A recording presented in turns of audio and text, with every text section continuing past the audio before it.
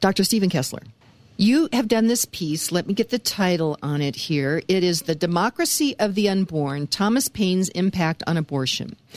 And I've quoted Thomas Paine. You know, he was a bit of a firebrand, if you will.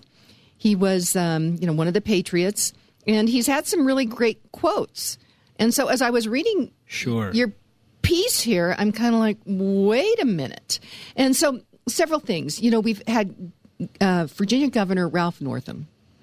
He basically said that regarding abortion, if a baby is born, they're going to keep it comfortable until they decide what to do with it.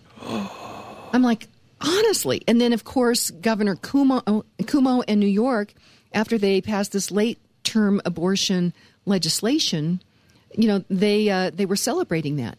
And I don't know if a lot of people know it, but here in Colorado, we also have late-term abortions here. And now we have the movie Unplanned. Have you seen that yet by any chance? I have not. I saw it just recently, and it's powerful. It's about Abby Johnson, who was a clinic director for Planned Parenthood. And finally, at some point in time, I don't want to give the movie away, but she quit. So there's a big narrative going on in America right now regarding abortion. This piece that you've done, The Democracy of the Unborn, Thomas Paine's Impact on Abortion, explain it. Sure. So one of the pillars of liberalism is the language of rights. To the liberal, everything is a right. If you pay attention to the rhetoric of Bernie Sanders, we have the right to free health care, the right to free college, and we even have the right to free Wi-Fi. And, you know, if you really pay attention to liberals, everything is a right to them. The source of that is Thomas Paine. Thomas Paine, the Declaration of the Rights of Man, 1790, maybe 1791. That was really he really launched that philosophy. While the majority of liberalism comes from Jean Rousseau, Paine is really responsible for the language of rights. That's his main contribution. Okay. So it's really peculiar that the pro-abortionists have this thing called personhood.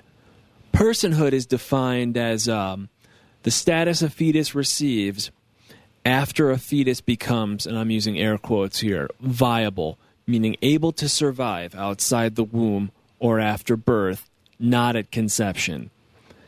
And that seems kind of peculiar, that for some reason these people don't have rights. These unborn babies don't have rights despite the fact that they're people. You know, we have the right to free health care, you know, criminals, illegal aliens, you know, all kinds of people. Everyone under the sun seems to have rights, and yet for some reason these people, you know, the unborn fetuses don't have rights. And so I made the connection to something Thomas Paine invalidated in the popular, you know, zeitgeist, the popular culture. And that's this notion that the dead, as well as the unborn, are as much a part of civilization as the living. That's called the democracy of the dead, something G.K. Chesterton once said. So here's Paine's quote. "I am contending for the rights of the living, and against their being willed away, and controlled and contracted for by the manuscript assumed authority of the dead, and Mr. Burke is contending for the authority of the dead over the rights and freedom of the living." And the Mr. Burke he's referencing is obviously none other than the Right Honorable Edmund Burke. So what Paine is saying is he wants to get rid of the notion that the dead are a part of civilization because the dead should have no authority over the lives of the living. Tradition, custom, prescription, things that traditions are, you know, basically being forced on us. Paine wants to get rid of all of that from the past, and he lives in the present. And so Burke, and this was really a reference to a passage Burke said in Reflections on the Revolution in France, and this is just Burke at his absolute best. Beautiful, brilliant passage. And here it is. "Society is indeed a contract. It is to be looked on with reverence, because it is not a partnership in things subservient only to the gross animal existence of a temporary and perishable nature. It is a partnership in all science, a partnership in all art, a partnership in every virtue and in all perfection. As the ends of such a partnership cannot be obtained in many generations, it becomes a partnership not only between those who are living, but between those who are living, those who are dead, and those who are to be born. Wow. And so that's this notion of the democracy of the dead, the contract eternal of society, and that Burke believes that the dead have rights as well as the unborn. And so the importance of having the unborn in our lives is something Roger Scruton, for those of you that don't know who he is, Roger Scruton is a philosophy professor at Cambridge University, and he is an absolutely brilliant man. He's currently alive, thank God, and he is England's chief intellectual conservative statesman. Everybody should invest in following Roger Scruton on Facebook. How do you spell that? Scruton. Okay. Sir Roger Scruton. And so Roger Scruton, who was a spiritual heir to Burke, who is a spiritual heir to Burke, understood this relationship of the importance of having the dead in our lives, in our minds. Now, just a question, because, when we say, the rights of the dead, I mean, it's kind of, initially I'm like, oh, that sounds kind of morbid to me. But is it also, can you also say the rights of the dead, would that also be history? I mean, how does that match up? It's history, isn't it? Yeah, it's this notion that we are dwarves standing on the shoulders of giants, and that nothing we have in the present is our own. Everything we have is because of those who have brought us to the present situation. We can only see as far as we can see because of those who have come before us. And I want to read Scruton's quote because he says it better than I did. The dead and the unborn are as much members of society as the living. To dishonor the dead is to reject the relation on which society is built, the relation of obligation between generations. Those who have lost respect for their dead have ceased to be trustees of their inheritance. Inevitably, therefore, they lose the sense of obligation to the unborn, and the web of obligation shrinks to the present tense. Okay, I have a question for you. We were just mentioning in the last segment about Charlottesville and taking down this statue of Robert E. Lee. That's Marxism. Well, okay, and even though you may disagree, the Civil War, Robert E. Lee was, the general for the South, but taking it down, we no longer then have this conversation about the whole context of what was going on. And so is that another thing that you're talking about is like what's happening in Charlottesville? I know that in Lee Park in Dallas, they've taken down the statue of Robert E. Lee. I mean, is that one of the things that you're alluding to, Stephen Kessler? To a certain extent, it's this notion that these people, because they're not here, then they're not here. Because they are not physically present, then they do not exist in the present tense. And so they just, get rid of them, and it becomes me, now. The notion of living for oneself, the distinguishing characteristics between living for yourself and living for no one at all, vanish in a matter of heartbeats. And it's basically the equivalent of just leaving your trash wherever you feel like for the next person to deal with. So we're seeing a lot of that these days, though, of not appreciating history. And then the fact regarding abortion, since 1973 when Roe v. Wade was passed, or not passed, was a Supreme Court ruling on that, estimates are we have aborted anywhere from 60 million plus little children. Sure. And, certainly there is the outliers. And the outliers are what they bring forward in the abortion conversation, health of the mother or blah, blah, blah, blah.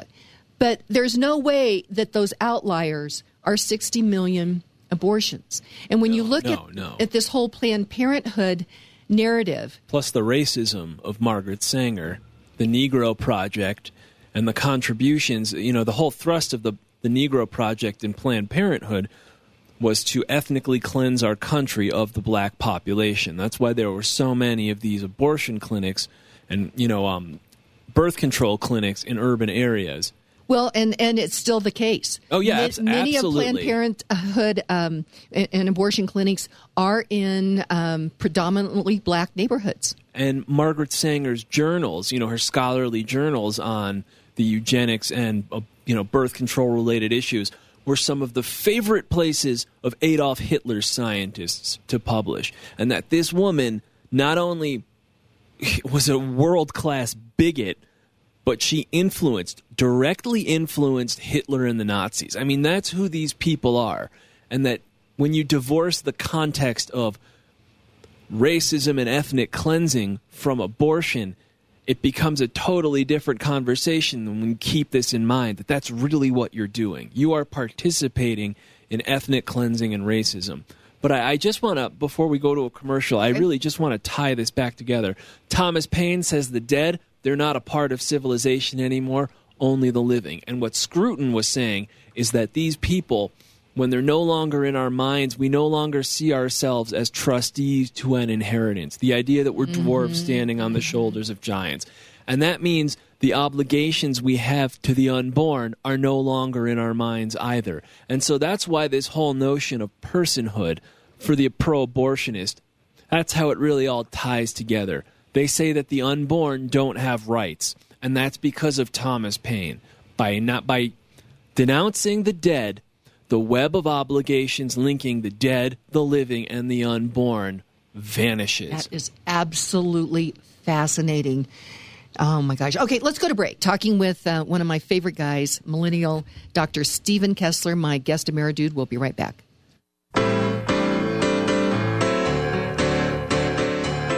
Hey, welcome back to the Americhicks with Kim Munson, where we are dissecting issues as right versus wrong instead of right versus left, agree or disagree. Let's have a conversation. Offering you a conservatarian perspective, and be sure and check out my website, americhicks.com. Sign up for my emails, and then also check out standforcolorado.com and sign up for the emails there as well so we can keep you apprised of everything.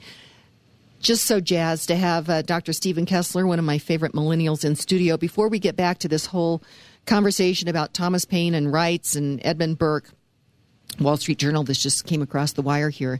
The U.S. economy grew at a 3.2% rate in the first quarter. Stephen, this Democrat Congress that we have now is doing everything they can to try to get this economy slowed down, because they know that people look at their own personal economic well-being, and if people are doing well, they're going to say, wait a minute, who's the guy that's doing that? Who's the guy in the Oval Office that's doing that? It's President Trump. And do you remember when Obama said that the new normal was like 1.5%? And Trump comes in, and within 2.5 years, we're at 3.2%. And I really believe that if, in fact, he can, get Congress to start to put in, continue to reduce regulations, reduce taxes, and we got to get some spending reduced as well. This economy is going to take off, and the Dems don't want that to happen. Yeah, it's actually pretty sad. When George H. Bush lost the election to Bill Clinton, he left him a note in the Oval Office where he said something along the lines of, "I still get chills sitting here in this office." And he ended it with, "We're rooting for you. If you fail, we all fail." And so this notion of rooting for Trump to fail means we're all going to fail. And, Trump, if you really want to understand how Trump has really spurred the economy on, I would really recommend 2 books by a guy named Brian Dimitrovic, who's been on this show a couple of times. Good friend of ours. Brian was the visiting scholar at CU Boulder. He's a professor, economic historian at Sam Houston State in Texas. One is Iconoclasts, the rebels who sparked the supply-side revolution, and the other is JFK and the Reagan Revolution, the secret history of American prosperity. And Brian is all about this notion of shrinking the government, getting rid of regulations, and making it easier for the businesses to compete in the world, and you'll advance the economy. Well, and we were talking to Jason McBride with Presidential Wealth Management yesterday about Social Security. And if, in fact, you increase the economy, the number of workers, then that is a way that you increase payroll taxes, which helps make Social Security and Medicare financially healthy again. And so it makes a lot of sense. But anyway, let's jump back over here. We're talking about this piece that you did, Steve Kessler, The Democracy of the Unborn, Thomas Paine's Impact on Abortion. And I mean, you're really making me think here. And that, first of all, is this published yet? It's under review. It's under review. Okay. You're talking about Thomas Paine and rights. And I hear Thomas Paine and I think this great patriot, but you say he's really more along the line of Rousseau than Burke. Oh, yeah. Paine definitely influenced the founding fathers, that's for certain. But I would recommend Yuval Levin's book, The Great Debate, and it's about Burke on the right and Paine on the left. He thinks that Paine is the origin of liberalism in the left. He's a great guy, brilliant guy, super nice, but I disagree with him strongly. I'm a big believer that it's Rousseau way more than Paine. But Paine is definitely a pillar of the left.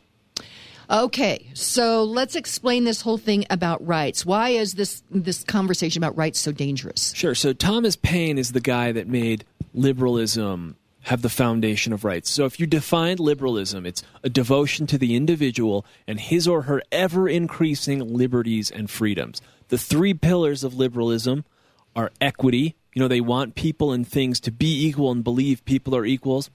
Autonomy, meaning the freedom to choose. And anything that limits their, restrains their choices is immoral to them. And finally, the language of rights. Thomas Paine's contribution to liberalism. Pay attention to Bernie Sanders. Everything is a right. So so conservatives do believe in rights. We have it's kind of like in some ways, I kind of, I believe in equity, but I believe in opportunity. We want equal opportunity, not equal results, and we have to accept the fact that if we believe the family unit is the central unit of life, as the conservatives do, we believe that the family is either consciously or subconsciously, unconsciously, the basis for all things. And when you think about the family is inequitable. It's hierarchical. Mom and dad up here, kid way down here. But I'm digressing. So the conservatives do, in fact, believe in rights, but we believe in the opposite of a right first and foremost. And the opposite of a right, do you know? Duty? It's a duty, that's right. Aha. And as Russell Kirk, Burke's most devout disciple in America and the godfather of the American conservative movement, once said, every right must be married to a correspondent duty, because when rights are divorced from duties, they degrade into vice. We lean on our rights as a crutch, but when there is no correspondent duty, that right denigrates, that crutch denigrates into a rubber one, and it actually gets us into more trouble than had we not leaned on it in the first place. That is so interesting. So, my friend Ben Martin, we had him on to talk about the Federalist Papers, and he says that liberty is freedom with responsibility. That's kind of what I think you're saying. Oh, yeah. So I'm going to read, maybe I can read. I've actually read this quote on this show before, but Burke, in a letter to a member of the National Assembly in 1791, he was dumping on Rousseau. Burke thought Rousseau was, quote-unquote, the insane Socrates of the National Assembly. So they're contemporaries. This is all going on. They're contemporaries. Yeah, they're contemporaries. Men are entitled to freedom in proportion to the amount of restraint they are willing to place on their passions and appetites. The less of it there is within, the more of it there must be without. It is ordained in the eternal constitution of things that men of intemperate minds can never be free. Our passions forge our fetters. Okay, there's something that just popped in my mind, and that is the language of the left is one of feelings. Feelings, yeah. So basically, this is Rousseau again. Rousseau believed we lived in this state of nature, and that prior to civil society, we lived independently from each other, we lived isolated, and we lived free from the judgments of others. Then all of a sudden, society comes along. Somebody takes private property, and now the division of labor begins. Human beings now need other people, and they have to pretend to be someone they're not. They have to cozy up to people, get them to do stuff, and be their buddies. And that means people live insincerely. They're stunted and forever wearing a mask of insincerity. And Rousseau wanted that insincerity to disappear so he could be free to look inwards, be whoever it is he feels he is on the inside, free of shame and judgments from the opinions of others.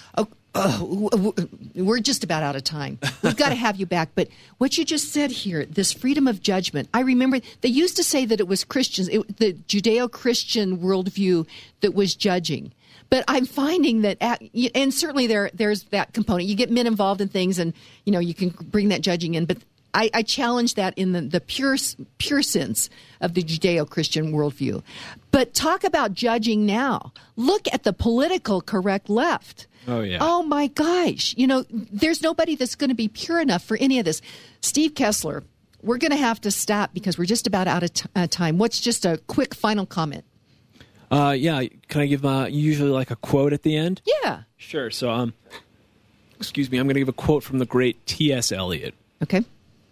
What the dead had no speech for, when living, they can tell you being dead. The communication of the dead is tongued with fire beyond the language of the living. And I want you to think about the unborn, as I made the relationship between the dead and the unborn, how they're a part of society too, and that instead of thinking about the dead, the communications of the dead being tongued with a fire beyond the language of the living, it's the unborn now that are tongued with a fire beyond any language of the living. Okay, and I have a quote from Carl Sandburg. He was an American poet, biographer, writer, editor, and he said, "A baby is God's opinion that life should go on. Never will a time come when the most marvelous recent invention is as marvelous as a newborn baby. The finest of our precision watches, the most super colossal of our super cargo planes don't compare with a newborn baby in the number and ingenuity of coils and springs, in the flow and change of chemical solutions, in the timing of devices and interrelated parts that are irreplaceable." That's Carl Sandburg.